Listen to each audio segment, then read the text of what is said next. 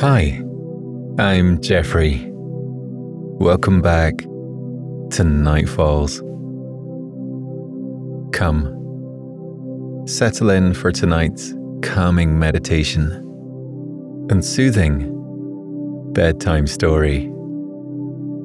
As always, don't worry if you fall asleep before the end. You can drift off whenever you're ready. Come, relax beside the fire with me as I tell you of a lifelong Mark Twain fan's relaxing stroll along the Mississippi River.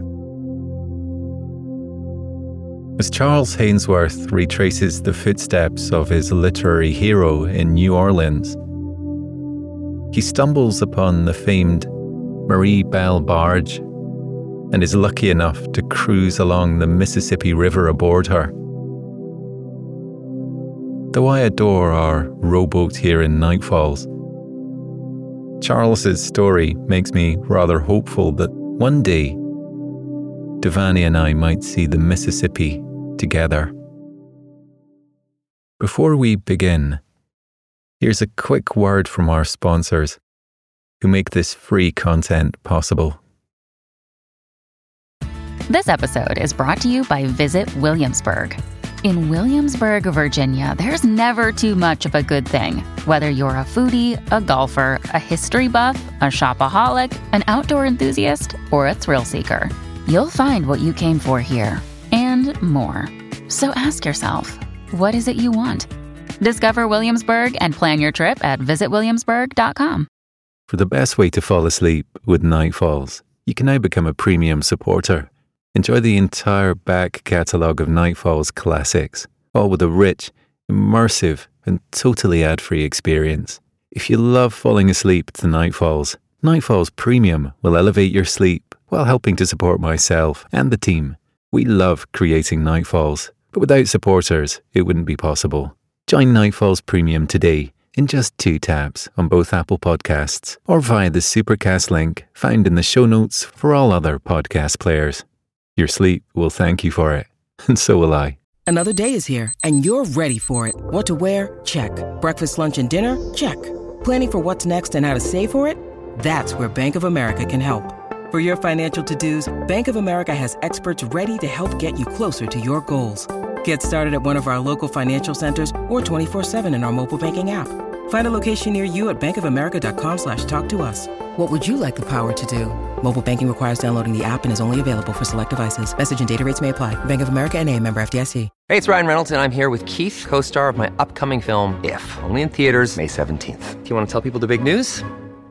All right, I'll do it. Sign up now and you'll get unlimited for $15 a month and 6 months of Paramount Plus Essential Plan on us. MintMobile.com/switch. Upfront payment of $45 equivalent to $15 per month. Unlimited over 40 gigabytes per month. Face lower speeds. Videos at 480p. Active Mint customers by 531.24 get 6 months of Paramount Plus Essential Plan. Auto renews after 6 months. Offer ends May 31st, 2024. Separate Paramount Plus registration required. Terms and conditions apply if rated PG.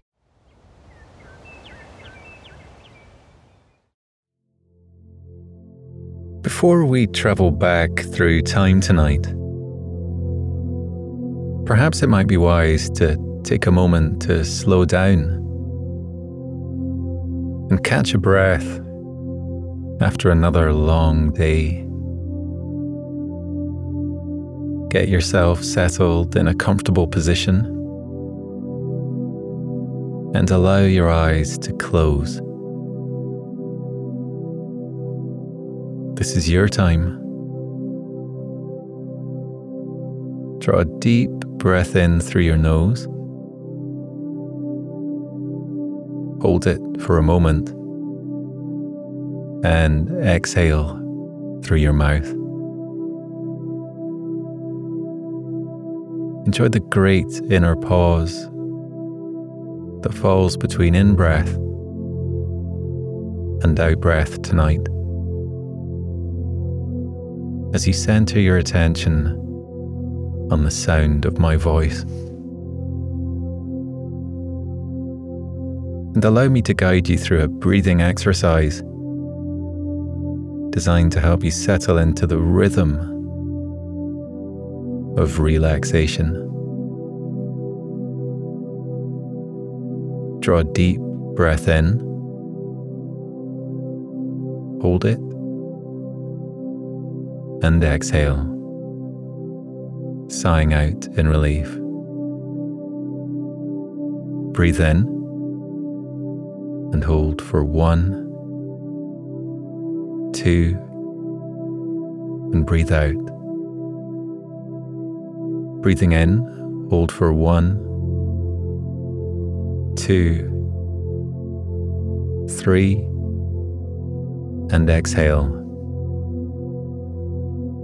Inhale and hold it for 1, 2, 3,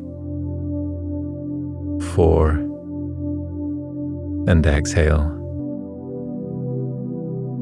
Breathe in, holding for 1, 2, 3, 4, 5, and sigh out in relief as you feel your body settle into stillness and your thoughts begin to slow. Tonight, there is nothing more important than your peace and relaxation.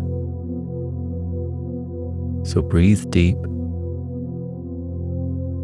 and as you exhale, allow yourself to be transported to the Mississippi River as our story begins.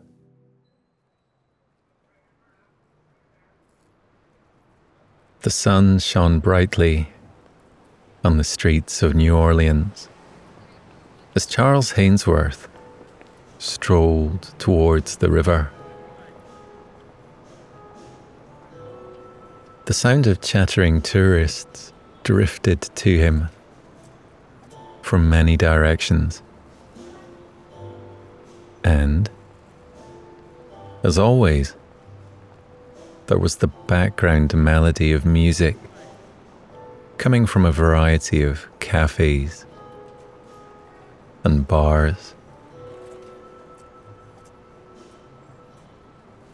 Charles resisted the urge to linger and listen to a joyful jazz song playing in a nearby cafe. He wasn't there for music on that particular afternoon in September. No, he was there to walk in the footsteps of one of his literary heroes, Samuel Clemens, or as he was more famously known, Mark Twain. For a few moments, Charles imagined himself walking back through time and wondered how this area would have looked to the famous author when he had wandered these streets. The skyscrapers would vanish from view, and the road traffic would disappear.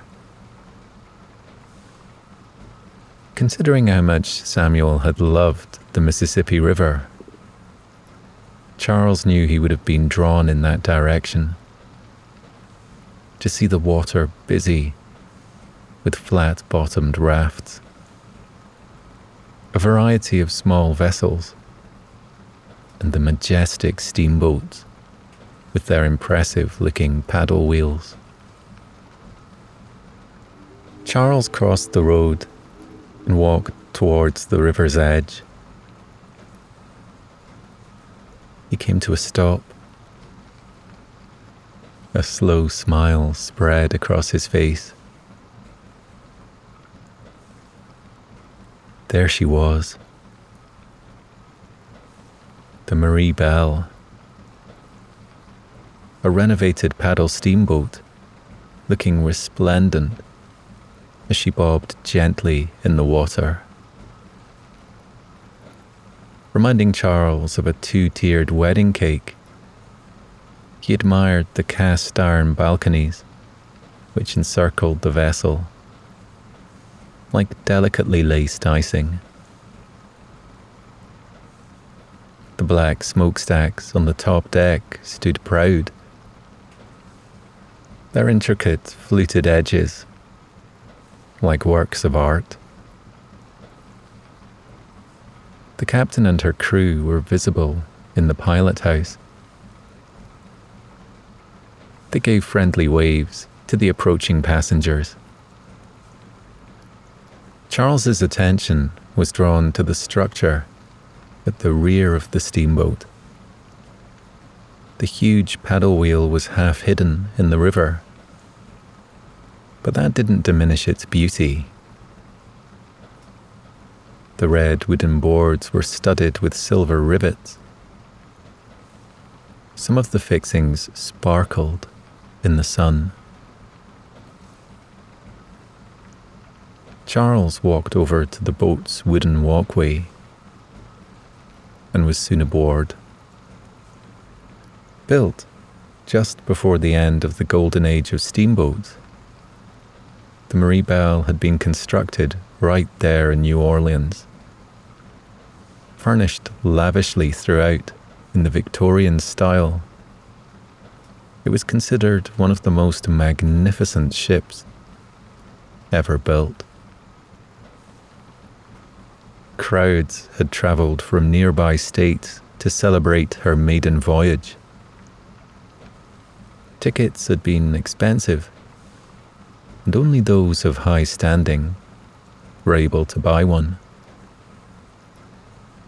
Even tickets for the lower areas of the boat had been beyond the modest wages of most locals.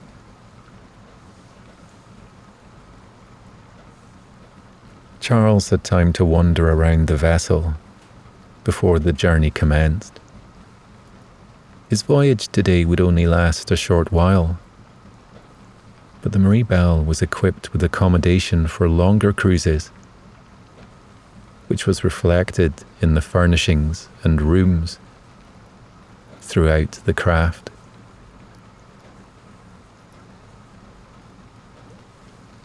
With the mighty Mississippi on his right, Charles strolled along the deck and looked at the oak doors of the cabins on his left.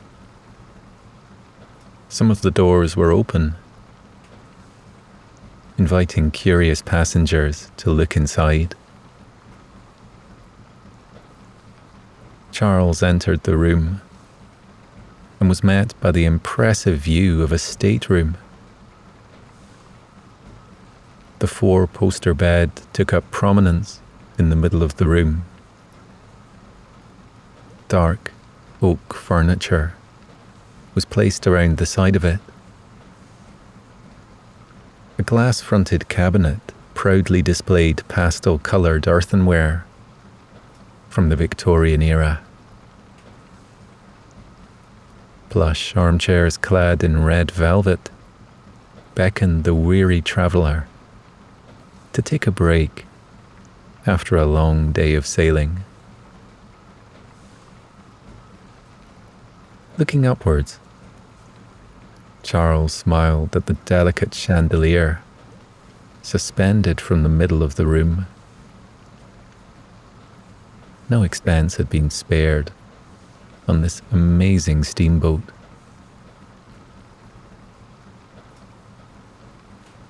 He explored the vessel a little more and came upon one impressive room after another. There was a spectacular theatre in the middle of the vessel, which was 2 stories high. Private boxes around the second level offered privacy for those so inclined. Several libraries bedecked with oak bookcases were filled with an enviable collection of literary works. Public areas were abundant with the same comfy armchairs, which Charles had seen in the stateroom. Several passengers were already settled in them and looked as if they would be happy to stay there all day. A viewing deck at the rear overlooked the paddle wheel. Wooden rocking chairs and swinging benches offered more places to rest and do nothing but gaze out at the scenery. There was a spectacular staircase sweeping down from the upper floor, its carpet thick and swirled in patterns of deep purple and red. Everywhere he went, Charles saw framed pictures of steamboats on the walls. There were many cabinets displaying intricate models of various boats from the past.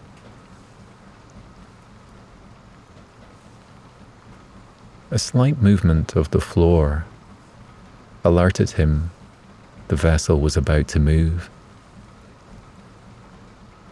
His fellow passengers sensed the movement too,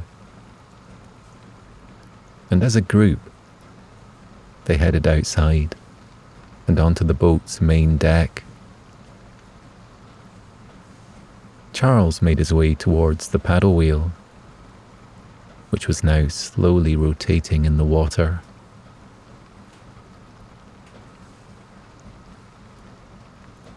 A steam-driven whistle sounded out above Charles, and the paddle wheel's rotations increased in speed, causing the water to run up and over the red boards in a mesmerizing motion. The rhythmic noise made by the moving water was pleasantly soothing. Slowly and gracefully, the Marie Belle pulled away from the riverbank. Appreciative applause came from the passengers, and many smiles were exchanged. The steamboat smoothly sailed away from shore and began her journey along the Mississippi.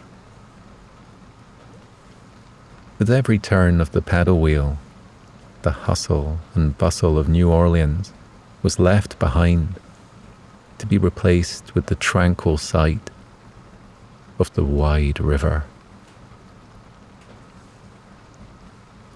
Charles walked to the front of the boat and sat in one of the reclining chairs, which had thoughtfully been placed there. From his jacket pocket, he took out a battered copy of Mark Twain's Life on the Mississippi. He'd read the book many times, and he knew certain passages by heart.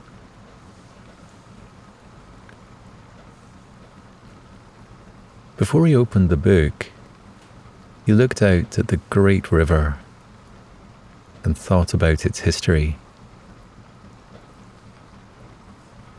At 2,320 miles long, it was the fourth longest river in the world. It originated in Lake Itasca in northern Minnesota and then meandered its way down to the Gulf of Mexico.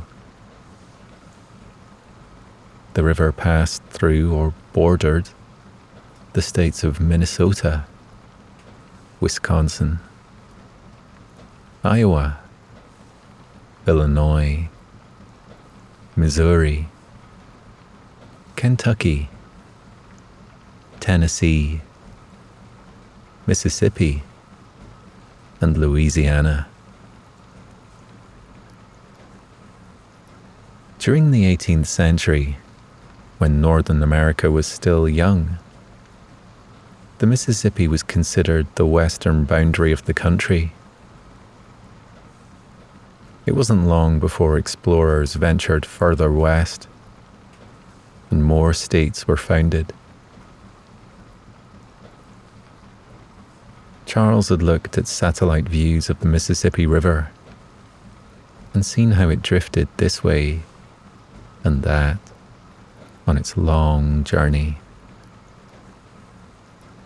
It reminded him of a curious animal exploring a new area and being unable to decide whether to wander left, right, or straight on, and so it had decided to go in all directions.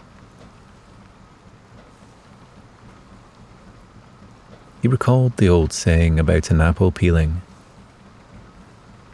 It claimed that if you threw a section of apple peel over your shoulder, it would always land in the shape of some section of the Mississippi River, no matter how higgledy-piggledy the shape of the peeling.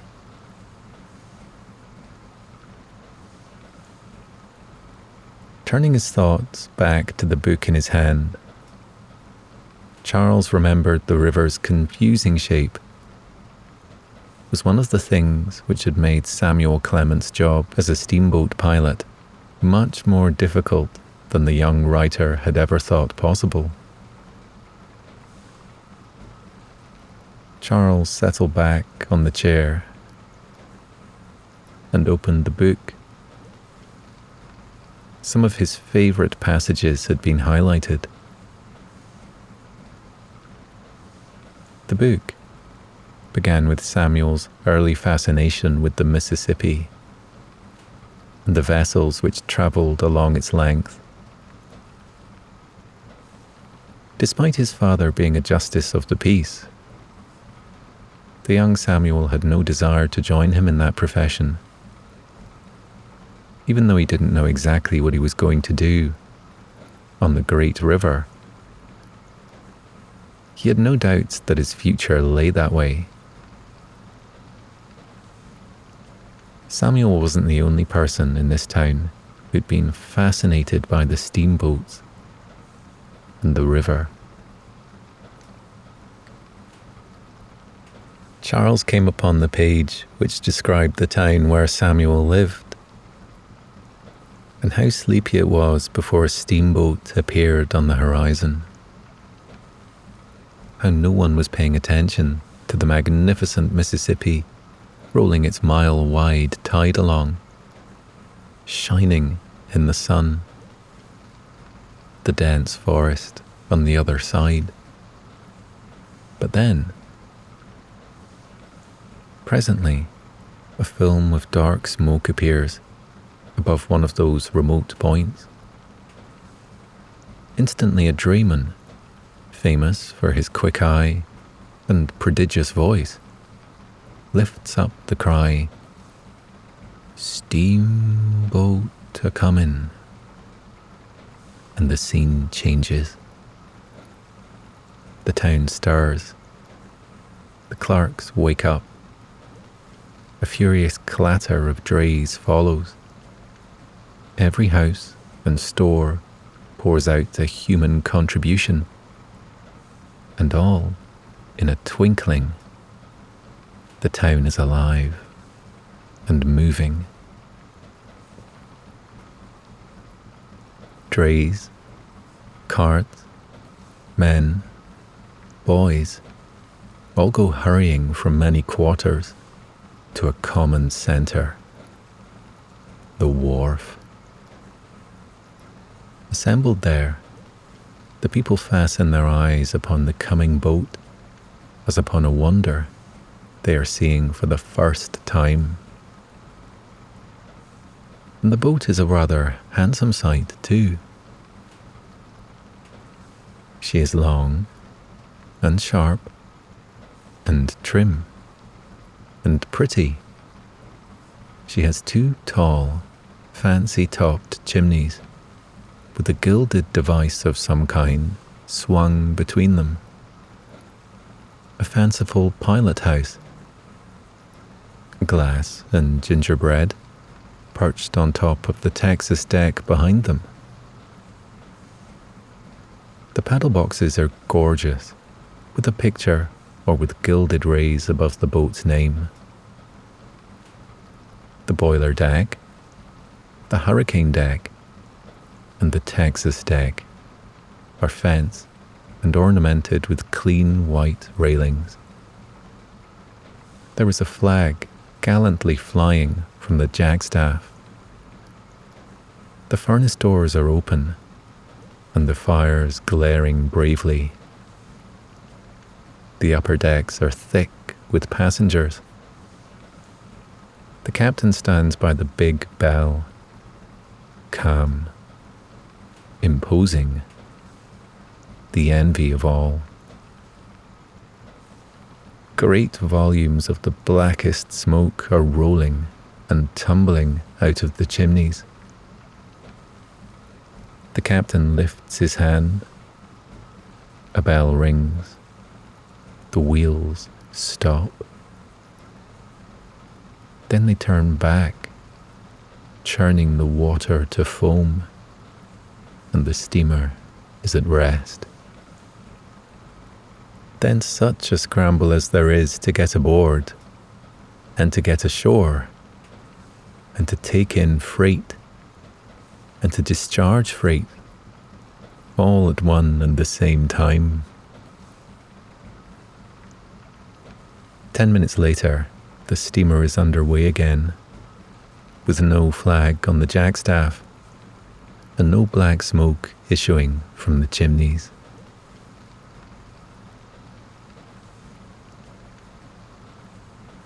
With the occasional admiring glance at the river, Charles read more of the book.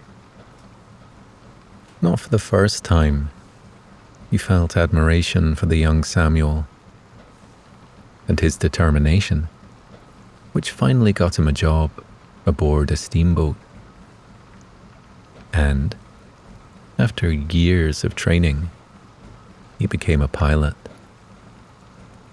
He would often sail a steamboat on its commercial route between St. Louis and New Orleans. Yet, the twisting and turning of the river didn't help Samuel in the learning of his trade. Charles turned to another page, which detailed a conversation between a perplexed young Samuel and his mentor as they discussed the confusing shape of the Mississippi. His mentor had explained to Samuel, "You see, this has got to be learned. There isn't any getting around it. A clear starlight night throws such heavy shadows that if you didn't know the shape of a shore perfectly, you would claw away from every bunch of timber, because you would take the black shadow of it for a solid cape. Then there's your pitch dark night. The river is a very different shape on a pitch dark night from what it is on a starlight night. Then there's your grey mist. You take a night when there's one of these grisly, drizzly, grey mists, and then there isn't any particular shape to a shore. The grey mist would tangle the head of the oldest man that ever lived. Well then, different kinds of moonlight change the shape of the river in different ways. You see... Oh, don't say any more, please, Samuel had implored. Have I got to learn the shape of the river according to all these 500,000 different ways? If I tried to carry all that cargo in my head, it would make me stoop-shouldered. No, you only learn the shape of the river, and you learn it with such absolute certainty that you can always steer by the shape that's in your head, and never mind the one that's before your eyes. Very well, I'll try it, but after I've learned it, can I depend on it? Will it keep the same form and not go fooling around? The Mississippi also had a tendency to change direction. In a matter of hours, thanks to cutoffs, when the river would decide to take a shorter route. Charles read Samuel's views on the matter. A cutoff plays havoc with boundary lines and jurisdictions. A man living in the state of Mississippi today, and a cutoff occurs tonight, and tomorrow the man finds himself in his land on the other side of the river, within the boundaries and subject to the laws of the state of Louisiana. Charles put the book away and stood up. He strolled over to the metal railings and rested his hands on it. The city had been left fully behind now, and the view across the river, comprised of lush forests with tall trees, which swayed in the gentle wind.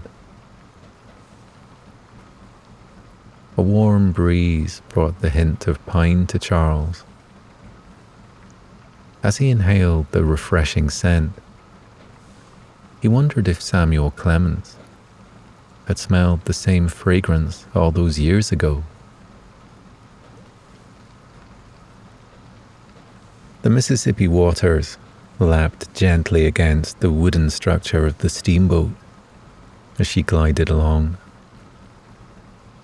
The relaxing sound of the paddle wheel at the opposite side of the vessel was audible above the low conversations of the other passengers. A bird's call sounded out. Charles looked skyward and was amazed to see a majestic eagle soaring above the boat, its brown feathered wings opening fully as it dipped and soared through the air. Movement at the edge of the riverbank caught his eye. An otter's grey head emerged from the water. It gave Charles a curious look before disappearing back beneath the river. So quick was the otter's appearance that Charles wondered if he'd imagined it. The Marie Belle continued her slow and steady journey along the majestic river. The thick forest gave way to open fields and farmland. Some workers in the fields paused in their work to look at the steamboat. A couple of men lifted their hats and waved them in the boat's direction. Along with the other travelers, Charles raised his hand in a return greeting. An announcement came over the loudspeaker to inform everyone the captain would be holding a talk at the front of the boat. Charles joined his fellow passengers as they gathered to face the smiling captain. He was clad in a pristine white uniform. The captain gave them a warm welcome before telling them how the Marie Belle held a special place in her heart. The captain proceeded to tell them about a competition which had been held in the late 1840s. It was to design a new steamboat which would be built in New Orleans. Many entries came forward, including one from a young woman who'd recently moved to New Orleans from a small town in France. No one in her family knew she'd submitted the design, or that she was even interested in steamboats. Such was the social attitude surrounding women at the time. The woman decided to use a man's name when sending her design in. To her utter delight, she won the competition. The captain cast a smile at her passengers and said, alas, when her real identity was discovered, her design was disqualified. The runner-up was given the prize instead. A young architect by the name of Nathan Taylor got to design the boat. But the young woman didn't give up easily. She would visit the dock where the boat was being built and offer her unasked for opinion on what the vessel should look like. For a while, the architect did his best to ignore her and often escorted her back to her family home. As soon as the architect had gone, she would rush back to the dock and offer more thoughts on the steamboat's construction. Like all good stories, the couple bickered for a while before seeing the value in each other's opinion. Many of the woman's designs were used in the building process. It wasn't long before the couple's mutual respect turned to love. The architect, Nathan Taylor, proposed to the young woman on the day of this steamboat's maiden voyage. According to Nathan's original design, the name of the steamboat was to be the Mississippi Maid. But as you know, that isn't the name of this amazing boat. Marie Belle was used, which was the young woman's name. The captain paused for a few moments. And she was my ancestor, my 4 times great-grandmother. Not only was the steamboat named after her, but she was one of the few women who got to pilot a steamboat. It's a tremendous honor for me to be sailing this vessel today. The captain talked some more about the boat's history and her recent renovation work. Photographs were passed around, including a faded sepia one of Marie Belle and her husband. Charles could easily see the resemblance between the image of Marie Belle and the captain. A short while later, the captain said farewell and returned to her sailing duties. Charles's mind was now gently whirring, filled with dreams of the past and what it might have been. How differently may this area of the world have developed without the steamboat? The Mississippi stretches wide and far from northern Minnesota to the Gulf of Mexico. Looking from one bank to another, it seems impassable. The land around the river is often rural and wild, boggy or forested. Steamboats turned the Mississippi River from an obstacle dividing the land to a valuable passage, allowing the settlements on the riverbanks to multiply and flourish.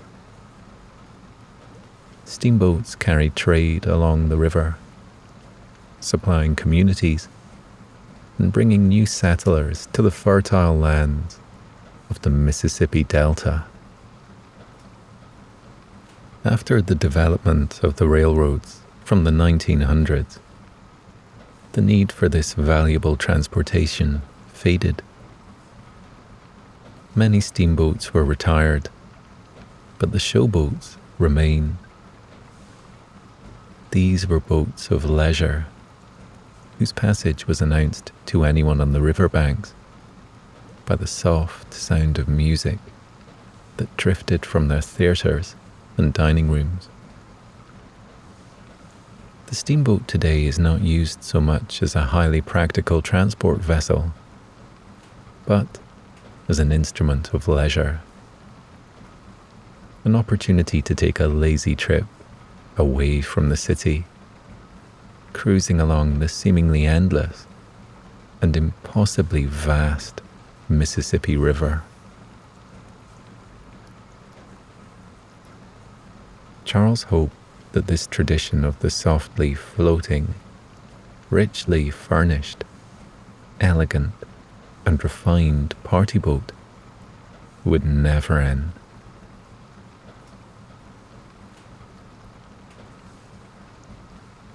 As the sky grew darker, Charles joined his companions at the front of the steamboat to watch the oncoming sunset. Drinks were passed around and blankets offered to anyone who needed them. Charles watched as the sky lit up with shades of orange. It seemed to glow with a deeper orange than he had ever seen before. Looking ahead, over the river bend, the unpopulated wilderness between Charles and the setting sun seemed endless and inviting. Swathes of indigo began to color the sky, and a handful of stars appeared. Calling birds in the trees fell silent. The paddle wheel came to a stop, and the Marie Belle slowed until she came to a rest. Chatter ceased. The air was still and quiet. Charles focused his ears on the gentle lap of the river and the steady trill of the grasshoppers resting in the long grass of the riverbank. He lowered himself onto a reclining seat and gazed at the night sky. The stars were remarkable. The dark sky was filled with shimmering clusters of faraway stars, bright beacons memorialized in the sky. Charles posited whether he was looking at the exact same stars Samuel Clemens once had gazed upon.